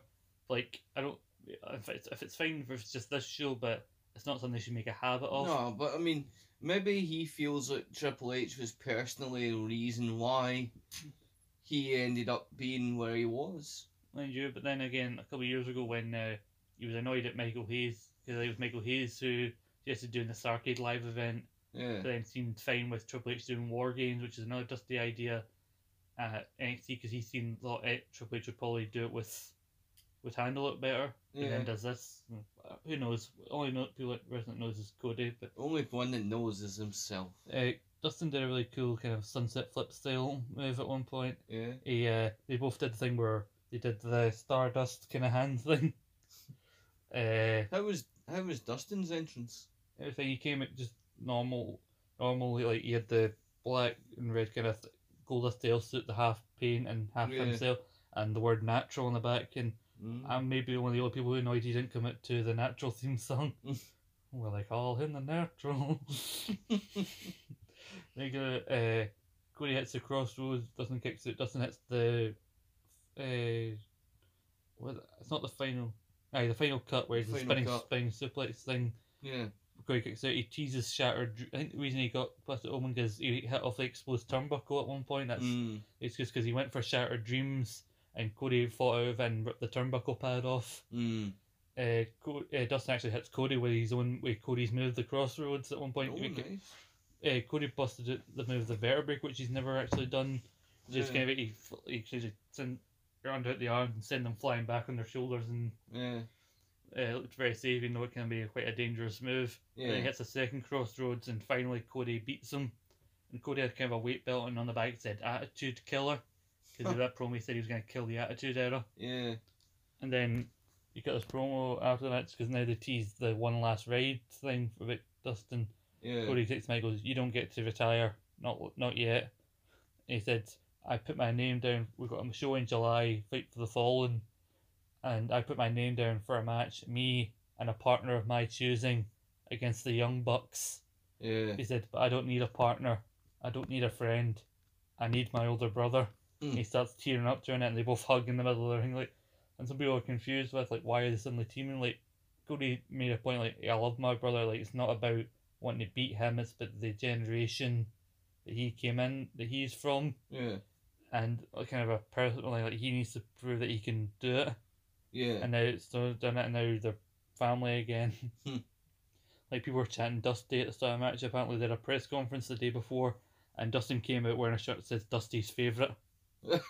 And Cody was asked about it, and everyone like, well, he can wear it all he wants, but it's well documented I was his favourite. And They're just childish wee right, pokes at each other. there was the occasional thing that people kind of poked at, like, and it's not that they're trying to be overly critical, like, oh, but what about this? That kind of thing. If you're going to be critical of WWE, you should look at other people with the same vein. Like, you should be objective. Yeah. And Cody commented on it, like we want to be held accountable. Like we want to listen to people. If something sucks, tell us. If you like something, tell us. Yeah. Which is good, because a lot of big complaint about WWE is that they don't listen. Yeah, but Cody's like, if you don't like it, tell us you don't like And it. he mentioned because they almost went over it all in, so the main event had to cut short a bit, but they actually went off with some time to spare. And Cody said like that was Tony Khan in the back really helping with time the matches. Yeah. He said like, and he said I was amazed because that's something like that takes years to do. And this is a guy who's like doesn't have a background in wrestling. He has a background in business and all that, but he's a wrestling still doing fan. Hangman Page came out later on with they brought Bret Hart out, by the way. He and Jack Whitehall were there because Jack Whitehall is apparently pals with Tony Khan, which I didn't know. Jack Whitehall? Yeah, the comedian. English guy? Yeah. Oh. He came out. He and Bret Hart were there, but they had the belt and their cloth of AEW, but they were going to reveal it. And MJF came out and he did the impossible. Did MJF? You know he's a good talent. What did He he made Bret Hart smile Fuck off. because he made a joke. He might make a joke like, "Look out, Bret, a fan." He was joking about when the fan attacked Bret at the Hall of Fame, and Bret. Yeah. Those days might be like, "Oh, how dare he!" But Bret couldn't help hide a smile. Look out, a fan! Then they unveiled the belt and all that, and they had a couple of guys from the Battle Royal and Hangman beat up MJF like fuck off. Essentially, Yeah. Did the belt look cool? I didn't like it at first, but it looks like it's a big kind of plate and just the words EEW across it. It's not much other detail there, but it's a That big works. looking belt. There was the one match on the show I didn't like was there was a 6-woman tag. They were all these Japanese women wrestlers. Aja Kong was leading one team. Aja Kong? Aye. God, that's a name for Aye. a million year ago. She came out in a purple and silver gear, and I thought, Jesus, is she doing a Men on the Mission tribute? Yeah. Is she looking bigger now, or? A bit the same, I think. But But I remember Aja Kong, she fought Alundra Blaze. yeah, she's probably the only person most people knew. But it was kind of a botched finish because right before the finish, one of the spots there was a kind of 1, 2, they kicked out, but then someone rang the bell, Ugh. and then so that was a really thing because it was going really well up to that point, and you know there would be people there who are just gonna focus on that. On that one tiny mistake. Yeah. There's always that one group of people that are Yeah. wankers like that, though. But one of the women on the team came out. I can't remember her name, but she came out like Freddie Mercury, even with a wee fake mustache, and threw one of the women on the other team across the ring. And I made this joke that some people looked at me funny for. I went, "Ah well, the only time Freddie Mercury ever manhandled a woman." And some people looked at me and went, "Oh," and I went, "What? Fucking too soon?" Hey, what? On. What? He was a gay man. It's well documented. Yeah. Fuck's sake, man. See, that's the namby-pamby mindset of the common fucking people nowadays. Jesus. Do you know, I've got to say something. I do not say this to our listeners, because if they listen to us, they've got to have some pretty fucking hard stones, you know what I mean? Bro. Considering the shit I come out with. Either that, or they're glutton for punishment. Yeah, either way. But fuck's sake, the people that listen to us, at least they're not idiots. You know, but the ones that don't listen to us, get a fucking clue. Listen to us, damn it. Anyway, You will learn. I'll bet our dog. We don't have a dog, but Kill Naughty Man! Oh, you know, there was a Triple Threat Women's match. We had Dr. Britt Baker, because in real life she's an actual dentist. She's qualified and everything. She's actually going out with Adam Cole from NXT. Oh. Well, the more you know. And our opponents were Smiley, Kylie Ray, and Hold on, back up. Smiley Kylie Ray. well, Smiley's kind of in there, and he just gave her a bit of range, just Kylie Ray. Well, okay. Because she's so optimistic in that, very Bailey-esque, and Cody Rhodes kind of took a shot at Bailey. Like, you know, he said about Kylie, she's generally, essentially saying that how Kylie's optimism is genuine, whereas Bailey's was fake, essentially. And Nyla Rose, a very Nia Jax-esque woman, not as big, but Yeah. a similar. And then Brandy Rhodes came out like, see, I meant what I said. She said like it seemed like she was going to insert herself in the match somehow. Yeah. So like I meant what I said when I said that this could be a great match, but I don't want a great match. I want an awesome match. Yeah. And it got made a four-way with the fourth competitor, Awesome Kong. Yeah. And like we're all going, because I'm going to be on a show later this week, at some point this week for ESSR, about Glow, the TV show on Netflix, which Awesome Kong is in. Yeah. And I'm just like, look, it's her, and I started referring to her as our character. It's the Welfare Queen from Glow. That is her character. The welfare queen. It's her, okay, because all of them, they're all like stereotypical wrestling characters because it's set in the 80s, so she can. Yeah. But anyway, essentially, as described as Teddy Biasi flipped on its head. Ah. But anyway, so she comes out. She doesn't win the match, but she kind of dominates the early part of it. Britt Baker wins with kind of a move that I've seen Adam Cole use before, so maybe it's a tribute to it. Kind of a brainbuster across the knee, although it quickly missed the knee because obviously if you drop them, it might kill them. But Britt Baker won. She's the only woman. She competed in a four-way back at All In. She's the only one of the four to return. That's pretty cool. The woman who actually won that four is Tessa Blanchard, Tully Blanchard's daughter. Right. And like she's one of the ones where like she's only 23, but she's really talented. And it's one of the things where if Impact hadn't been so quick to snap her up, she would have been perfect for AEW. Like she apparently now they'll film about Paige, the actress that plays Paige. Aye, aye. Apparently Tessa Blanchard does her stunts, like their actual wrestling parts. Aye.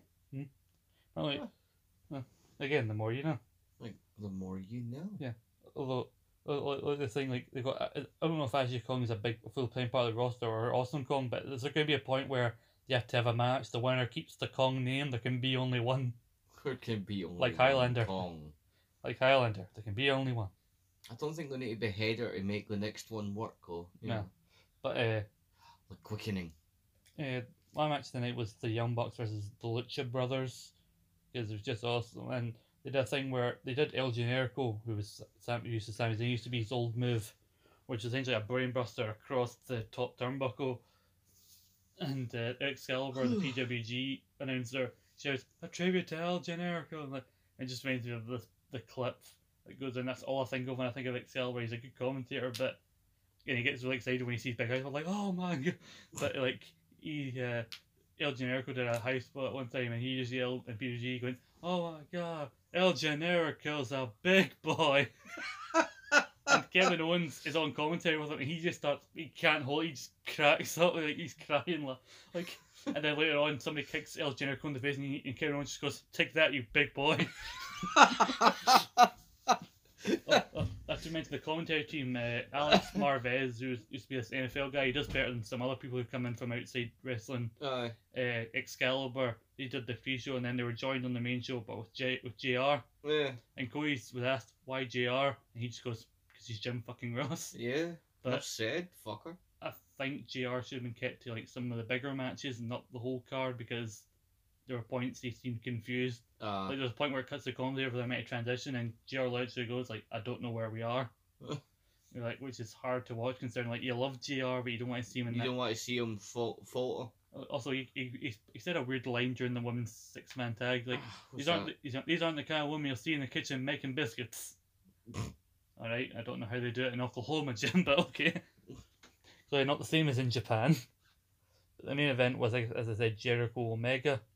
And Jericho did a thing where you had people coming out doing looking like all these old gimmicks, like first Lionheart, then the List of Jericho, and then the Light Up Jacket. And they came out with this coat where it had a bit of fur in the back, lights, and he had the scarf which changed it, and I think all three put together, and now this new version that he's had since he left WWE, kind of the Alpha Mental Jericho. Yeah. And he said he came out with this new finisher, which is a spinning back elbow, which he's been training in UFC, which apparently is a brutal move. You get caught in the face with a spinning back elbow, it can be bad. And it's called the Judas Effect. Cool. And he comes and Omega, good match. There's a point where he pushes Kenny out of the crowd when Kenny goes to spring off the barricade, but he hesitates. He's trying to catch his balance before getting pushed. Yeah. I joke, it's like he's trying to say, "Chris, no, don't put me in with the fans, not with the marks, no." And then Jericho grabs the camera, and he gets water thrown in his face by Kenny. Kenny Omega is really good. You should find a clip of Kenny Omega taking a code breaker because he sells it like fuck. like few others. Like, he catches him with a cover coming off the top. But eventually Jericho would win with the minute back elbow, Yeah. the use effect, and he won. So it's going to be Jericho versus Hangman Page down the line to determine the first ever AEW World Champion.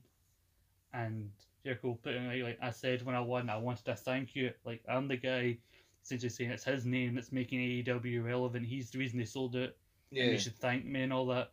And then you hear a crowd come up, like, what's happening? Cut to the crowd. Who's walking through the crowd?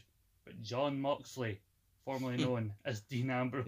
Yeah. I heard he was going to be involved. Yeah, he comes out and he hits the Dirty Deeds. I don't know if it's going to be called that anymore on Jericho. He hits it on the ref and then he brawls with Omega Yeah. up to the stage. He hits Dirty Deeds on the stage and tosses Omega off the stage in the area. Yeah. And there was maybe a match. Pac was maybe involved in a 6-man at the next show, Fighter Fest. It was maybe Pac and the Lucha Bros v Kenny and the Bucks. And if Pac's not around for that, well, I don't know how long he's not going to be around for. I'm thinking, do they have John Moxley take his place? Most pretty maybe. cool. And John, when he was John Moxley, he used to wrestle in CZW on quite a few death matches. Yeah, I know. And you've got Jimmy Havoc on the roster, former CZW Tournament of Death winner, known for death matches. Yeah. So essentially, the idea of those two in the same company, the potential for a very violent style match, is out there. Yeah. So yeah, they announced that they're gonna go back to the arena they did All In at on the 31st of October, called All Us. All Us. Sorry, not All Us, All Out. Sorry. Ah, all out. And Cody made the point, we're not going to be doing pay-per-views every month, and the pay-per-views are not going to be 4 or 5 hours long. What do you think? And apparently, I thought they were going to do like tape TV, but apparently they announced like, no, it's going to be 2 hours live every week. That's pretty cool. Yeah. So yeah, I'm very hopeful with AEW. Like, we've got a lot of good people, some known, some not as known people involved. Hmm. I thought this. What do you think is the name? Like, Dean Ambrose, his real first name is John, Yeah. but his real second name is Good. John Good. Aye, or Yeah. Jonathan Good if you want to get technical about it. But I thought about calling it because the Dirty Deeds. I don't know if you can call it Dirty Deeds anymore. I think W might claim that, but he could call it No Good Deed. I could. I like that idea. I could. But yeah, and then Ambrose cut this promo briefly backstage. He looked all riled up. He's full of adrenaline. Like, you can tell, like, he's now in a position where, like, I'm getting my passion for wrestling back. Mm. He's like essentially saying, like, the landscape has changed here. Mm. Like, the paradigm has shifted, he said. And apparently some people are going to become more exclusive once the TV deal comes out, but apparently at the moment, while they don't have a full-time TV deal, they are allowing people to go, like, elsewhere for now. Mm-hmm. And Jericho's actually challenging for the IWGP heavyweight title next month. Cool. And I know he won't win it, but I like the idea if he won it. Not only because I love Jericho, but there's a lot of die-hard New Japan fans who would hate that idea of Jericho winning. And also John Moxley announced he's going to Japan, which should be cool. That'll be cool. Interesting to see what he does. But yeah, a lot of stuff in the world of wrestling, some good, some not so good. Interesting to see where it goes, because apparently Sami Zayn actually, I didn't see this, but he mentioned AEW on Raw by name, which I don't know if you'll get into trouble I for. don't know if that's a proper thing to do. Oh, also mentioned the former Ty Dillinger, now known as Sean Spears, debuted in that Battle Royal. Yeah. And it's going to be interesting because Ambrose is married to Renee, who's in WWE, and Ty is, I think, engaged at least to Peyton Royce. That's And pretty cool. we all, I made a joke like, you see the look on his face, like he seemed so happy to be like in the crowd were chanting for him. Sean, I just joked to her like, look at him. That's like a confidence you get when you know I'm going out with Peyton Royce. But anyway, apparently I heard rumors that Renee, when she got to Raw last week, was called in for a meeting with Vince and Shane, Vince, Steph, and Triple H. So you gotta wonder what will happen to her with because I don't think they should take it on her that he's in AEW because it's nothing to do with her. No. I think once the TV deal comes out, it'll be more interesting to see because there'll be more competition because now they'll once again be competing for TV viewers. Yeah. and technically in October when they go other TV deal, they're talking about going to Tuesday, and it's rumored that SmackDown's actually going to Fridays now with Fox around that time. Yeah. So it's interesting. So you can have Raw Monday, SmackDown Friday, AEW on Tuesday. And if you're able to get, and it's easy for us in the UK because ITV4 will likely be where it is every week. Well, that'll be good. Yeah, because like there's rumours of WWE going from Sky to BT, but it's kind of a case where you need to pay for both of those. Yeah, it'll be nice to see wrestling on relatively normal television again, though. And you mentioned like you wish they'd made all the effort they make for the series for a UK show. Yeah. Cody essentially more or less said we are planning a UK pay-per-view at some point. They can't say when, but they are going to do a pay-per-view in the UK. See, that'll be worth it to see that. And because they know the large wrestling market in the UK, they've got the ITV deal as well. Yeah. So that'd be awesome. And like to be able to hopefully go to that would be amazing. And also Raw is going to be in Glasgow again this November. Yeah. I think so. Now, the idea of being able to go both to a Raw and also hopefully a UK, because annoyingly, if they by a UK pay per view, they technically mean England. Yeah, I never mean here. But just imagine AEW in Scotland, to be fair. Because I don't know what the schedule's going to be like, because I don't think they're not going to do it the same as WWE would do their schedule. No. But they are probably going to do the occasional live event once they have their TV and they build their audience. So if they come to the UK, are they going to do live events across the UK, like a UK tour, and come to Glasgow? We may do. Like I said, all these questions. All questions that'll have answers at a later date. But yeah, there's a lot to enjoy, and hopefully, like I said, I don't think WWE will be too scared yet, but hopefully it'll give them. It won't be too scared yet. Yeah, but everyone's like, oh, Mr. McMahon must be shitting himself. Like, I don't think he is really.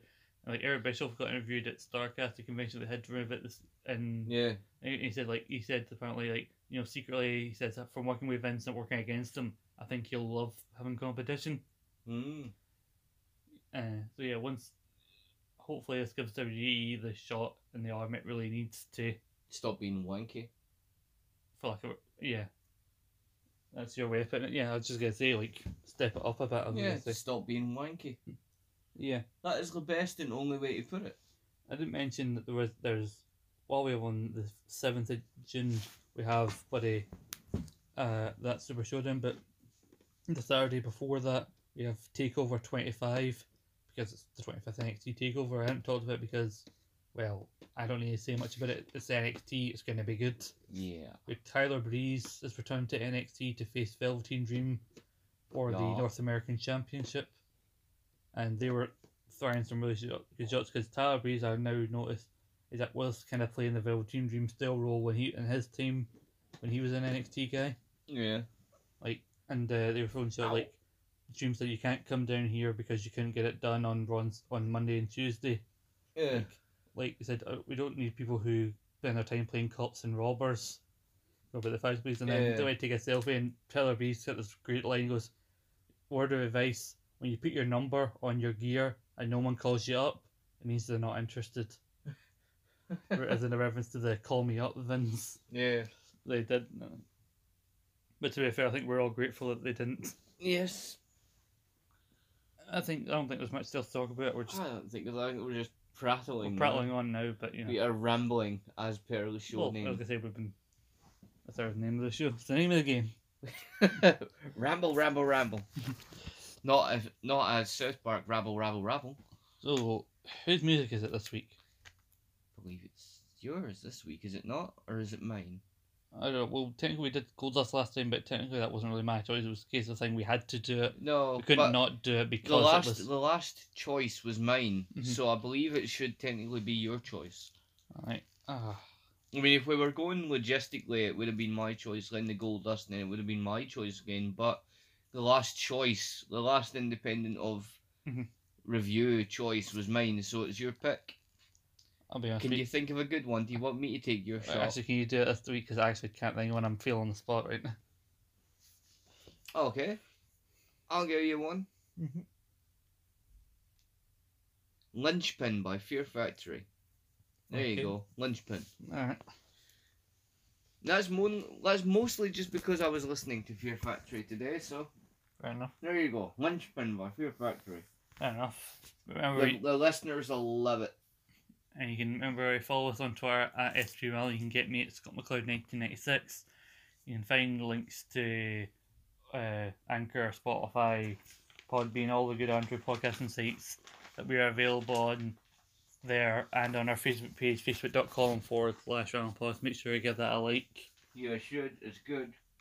Yeah, I'm sure we'll have a lot more wrestling related content in the coming weeks because there's just so much happening. Like I said, NXT, which I'll be gushing about, We have NXT to review. We have and I'll come back. Then we'll also come back the following episode and say, wasn't that stupid show? There are a lot of bollocks. yeah. We'll have the ongoing promos of Bray Yeah.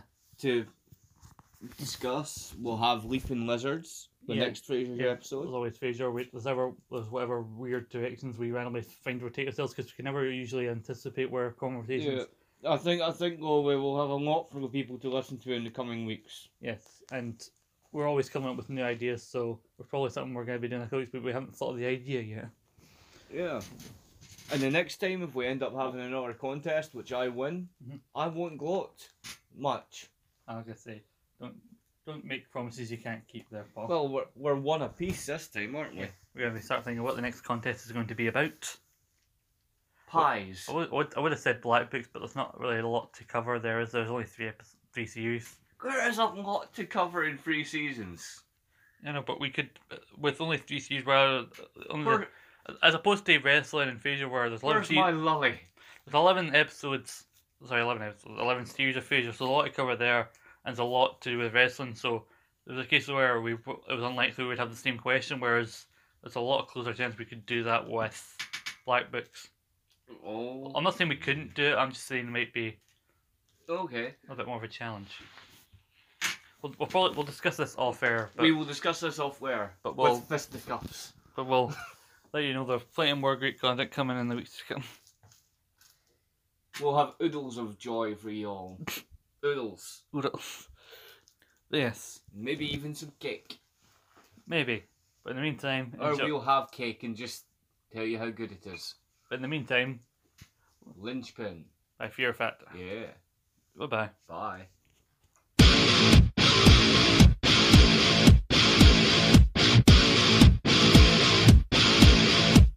Cock, give me a